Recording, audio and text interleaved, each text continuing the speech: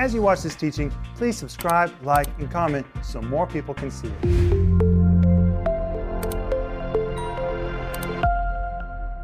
Welcome to Home Group. My name is Rick Renner. This is Wednesday, and I'm here with Paul Renner and Joel Renner. Hey, guys. Hey, it's good to be with you, Dad. 3 Renners right here on the set together. That's right.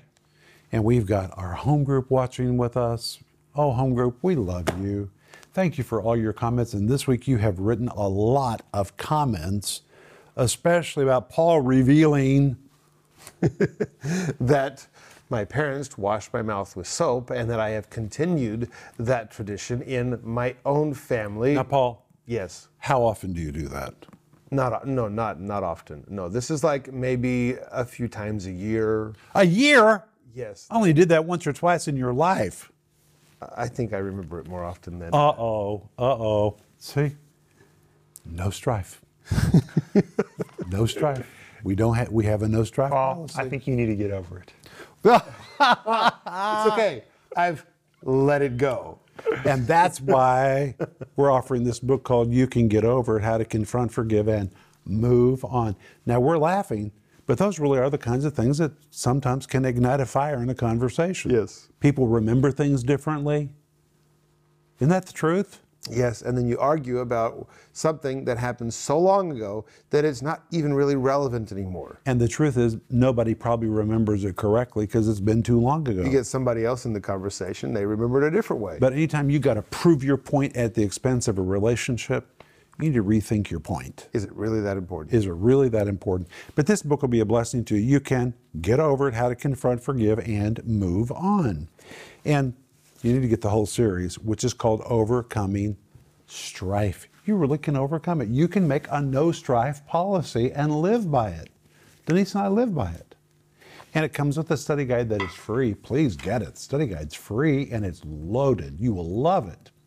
And please remember that if you need prayer, we're here for you and we want to pray for you. So let us know how to pray for you. Because I'm so glad you're with me tonight. Thank you. I have a story. Okay. Now, it's my wonderful brother, Philip. And whenever we all went to school together, usually Philip took a little longer to get ready because he had to put his contacts in. And he was just getting started with contacts. And he would get kind of frustrated because he couldn't get the contacts in. And it would take a while. And me and Paul would just be sitting there like, when are we ever going to leave? And Philip would kind of get emotional. Because we were waiting for him. He felt pressure. He can't put the contact in his eye. And here's 2 brothers waiting for him, asking when he's ever going to be ready. And that went on, I guess, a couple of times. And me and Paul just finally decided we just need to go without him. And, you know, life has consequences, but you can definitely be graceful. Philip might not think we were very graceful, but, you know, I think we tried. But you know what? That's a good solution because you can go on without him. He can get there by himself. And that's a way that you can grace somebody and make space. Yeah. But today we're going to go to James chapter 3, but I want to begin by reading 3 verses. In Proverbs 10:19, the Bible says, "Listen careful, in the multitude of words there wanteth not sin, but he that refraineth his lips is wise." Sometimes people think you're wise. The truth is, you're just not saying what you think. And sometimes that's really wise. Because where there's a lot of words, there usually is sin. Proverbs 21:23 says, "Whoever keeps his mouth and his tongue keeps himself out of trouble." I'm convinced that in most relationships, about half of what we say probably doesn't need to be said. Mm-hmm. Is it beneficial? Is it edifying? Does it leave people in a good state? Probably about half of what we say is not needed. And there's another verse in Proverbs that says the person who loves strife loves sin. And I don't like sin, but strife will definitely lead towards sin. And sometimes we get into strife, not intentionally, but there are those people that just seem to thrive in strife. Well, there really are people. You mean like they're good arguing people? Yeah, they do very good at being Strifeful. in strife. Like, they're very good at it. And it's not a good thing to be good at. But that also means that that's not just part of who they are or their character. It also means that they love sin. And I don't But want they don't realize that. They think it's debate. They think it's just, they even call it playing the devil's advocate as if the devil needs help. He doesn't need help. But I want to give another scripture. Okay. Ecclesiastes 3:7. This is a verse, guys, that you know I really applied to my life. A time to keep silence and a time to speak. There's a time to speak and there's a time when you should not speak. And when your emotions are all stirred up, that probably is not the time to speak. And the Bible also says there's a time to embrace and there's a time to refrain from embracing. Sometimes you just need to back up and give space.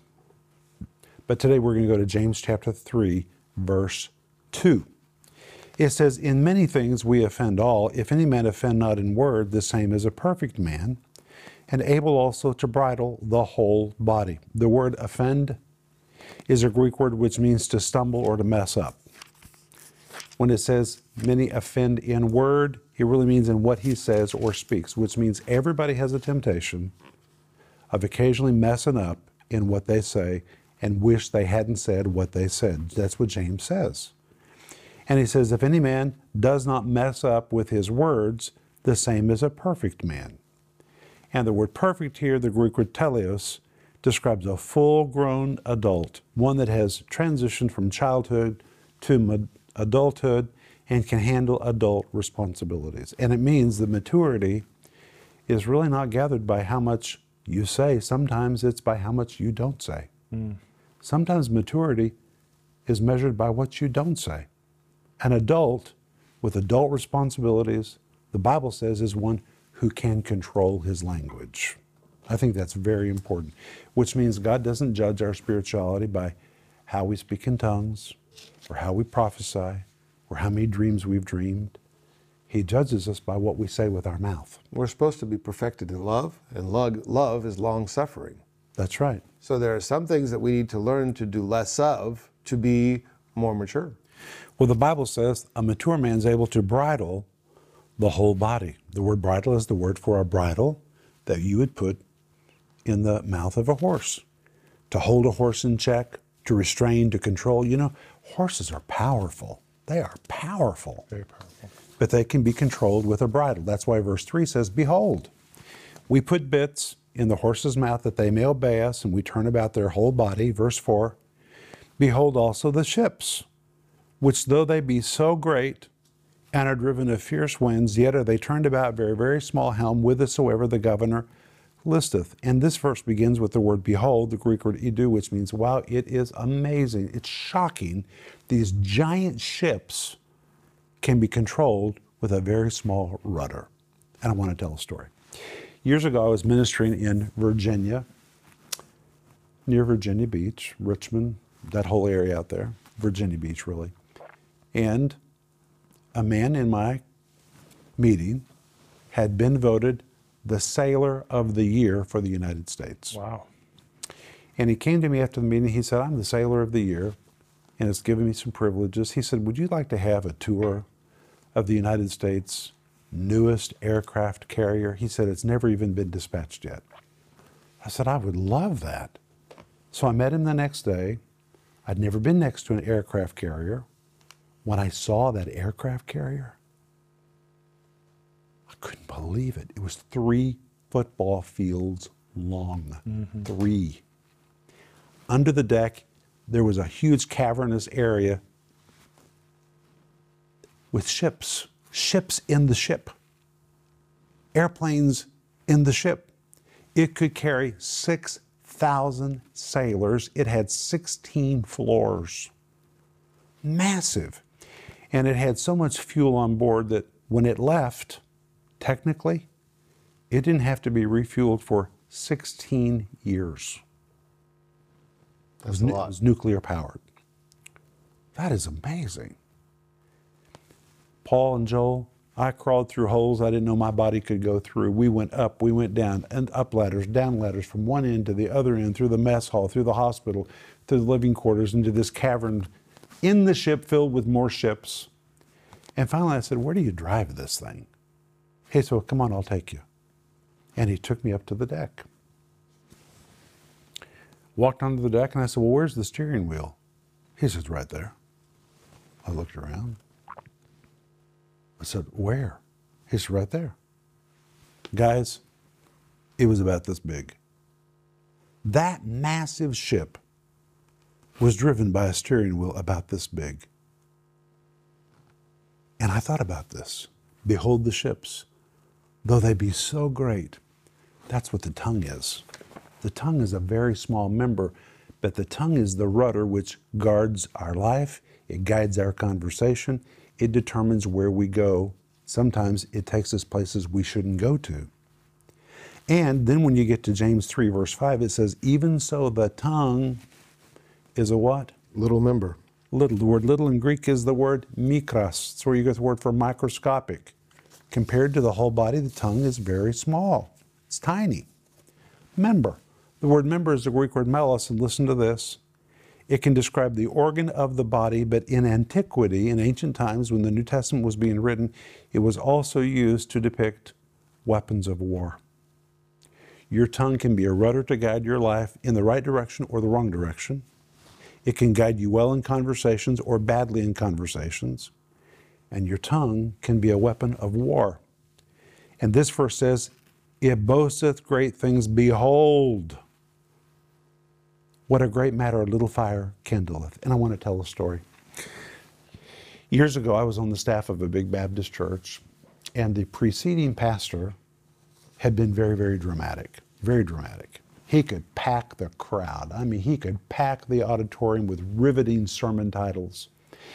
And he made an announcement that he was going to publicly name the most evil member of the church. They advertised it in the newspaper, on the radio, on television. Pastor such and such is going to publicly name the most evil member of the church. Well, it was a very traditional, prestigious church, and people with power and prestige were afraid their names were going to be called. So in the weeks leading up to that sermon, people began wagging their tongues. The newspaper was filled with questions, speculation. Who is he going to name? People began to say, is it me? Is he going to talk about me? And on the day when he preached the sermon, people came to church with their lawyers seated at their side. Tongues were raging. And he stood up and he said, even so, the tongue is a little member. The tongue is the most evil member of our church. And it just demonstrated the whole thing. What a fire the tongue can set. And that's why verse 6 says, and the tongue is a fire. And in Greek it has a definite article. The tongue is the way you read it in Greek. Is a fire, a world of iniquity. You know what it really says? I'm going to read it to you in Greek. Hokosmos tes adikias. A universe, the tongue is a universe by itself, filled with its own hurt, injustice, wickedness, and violations. That's what this verse really means about the tongue. And it goes on to say, so is the tongue among our members, and it defiles the whole body. The word defile, all right, guys, it's the Greek word spilos. Do you hear a word? To spill. It stains. It spills. The tongue stains things. It spoils things. If somebody walks across your house and you have white carpet, and they trip, and they drop a glass of grape juice on your white carpet, which you can't get out, even though you love them every time they leave, when they leave, every time you walk by that spot, that stain is going to be a permanent reminder of a stupid, blundering act. When we use our words wrong, we stain people's reputations. And then when people hear that person's name, they immediately think about what they heard. That person is stained in their mind. You don't even know if it's true. What if it's not true? What if it's your twisted opinion about what happened? Maybe you heard somebody from somebody who heard somebody, something from somebody. You don't even know that it's true, but you're repeating it. But you are staining that person's reputation. And the listeners don't forget what you say. It's really amazing. And you know what the Jews said? The Jews said, it's called Hashan Laran, that when you speak badly about somebody, it is the equivalent of character assassination it is murder in the eyes of God because you're murdering another person's reputation. It's very powerful. And the verse goes on to say, and it's set on fire of hell, ignited by the flames of hell itself, is what the Greek says. Then when you get to verse 7, it says, for every kind of beasts, and of birds, and of serpents, and of things in the sea is tamed and hath been tamed of mankind. The word beasts, the word therion, wild beasts, dangerous animals, vicious killers, naturally wild beasts that are difficult to tame like lions, tigers, and bears. But they can be tamed. They can be tamed. If you go to the zoo if you go to the circus in Moscow, when you're through attending the circus, you come out, the elephants are there, the tigers are there, the lions are there. They're totally tamed. You can have your photos made. You can even tame orca whales. Well, we're going to get to that in a minute. You can tame anything. It says birds. Birds you can tame to talk. You can train a bird to talk. That is amazing to me. You know, one time I was staying at somebody's house. The phone started ringing early in the morning. Nobody was answering the phone. It's like 5 a.m.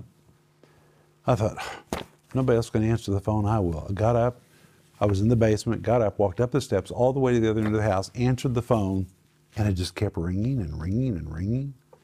And I looked, and next to the phone there was a white sheet. I'd removed the sheet. It was the parrot.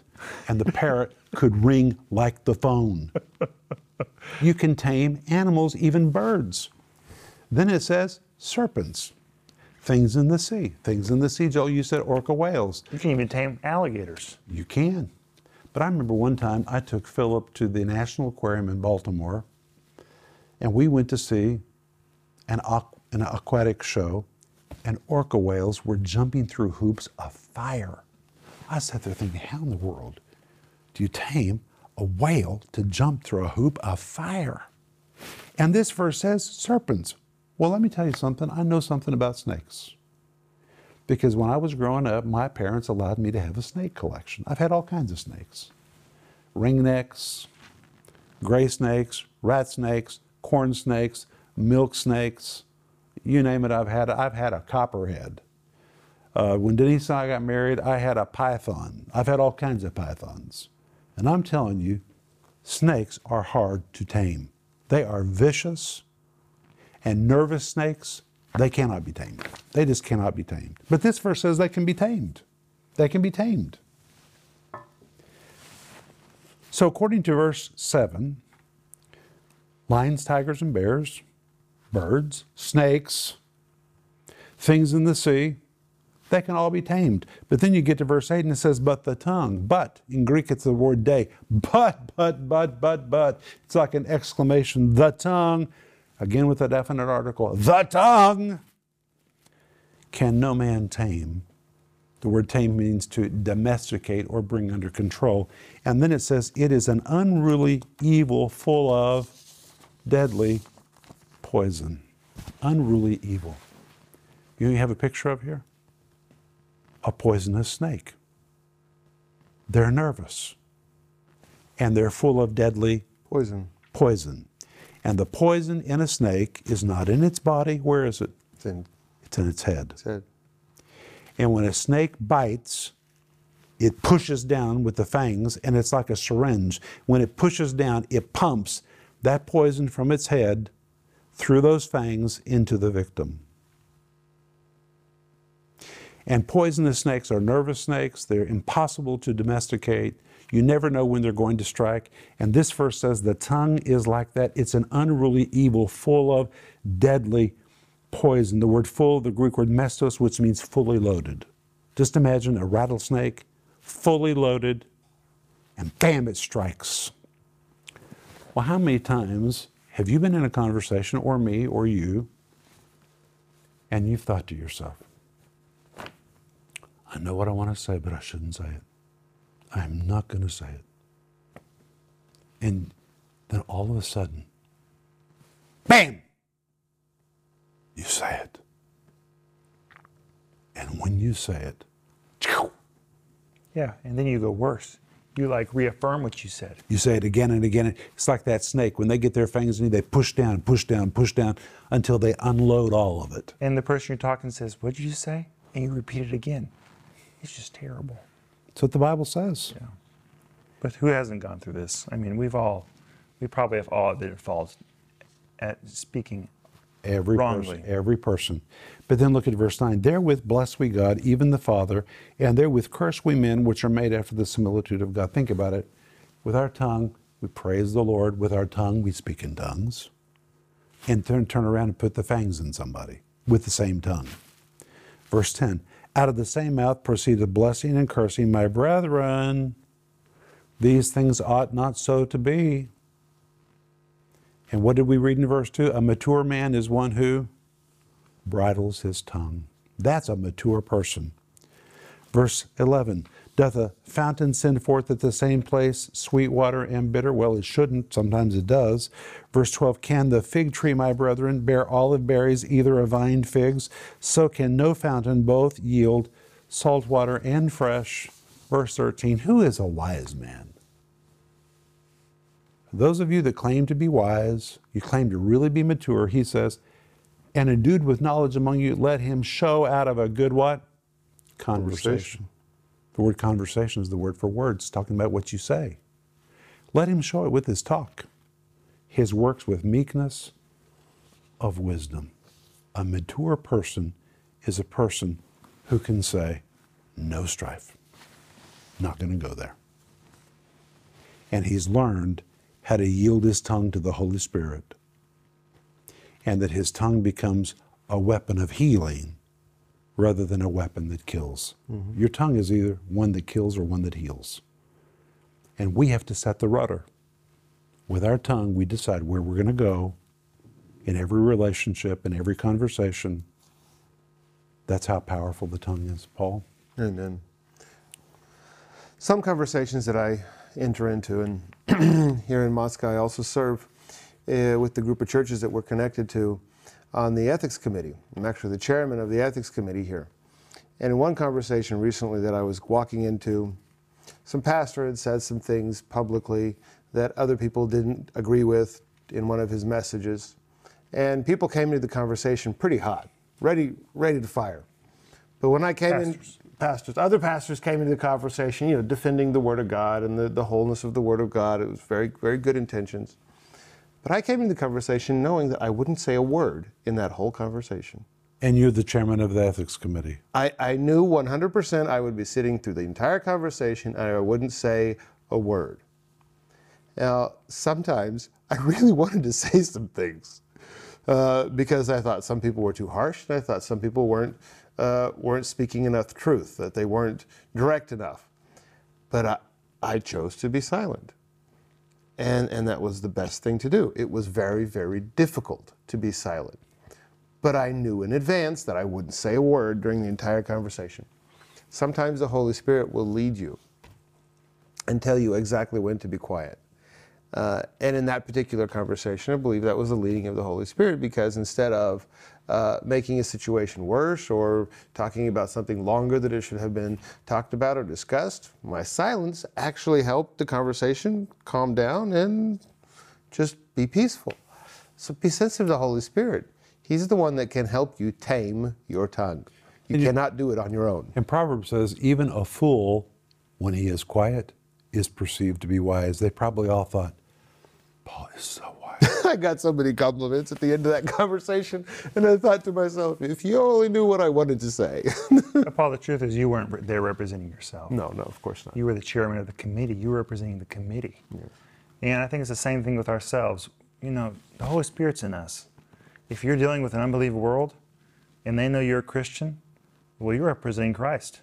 Yes. And so you need to do a good representation. Amen. Well, we're going to pick up right here tomorrow night. This has really been fun, guys. Thank you. And Paul, thank you for that very lifelike illustration. And we hope this has been a blessing to you, but we'll see you tomorrow. Bye-bye. If you enjoyed that teaching, please subscribe, like, and comment so more people can see it.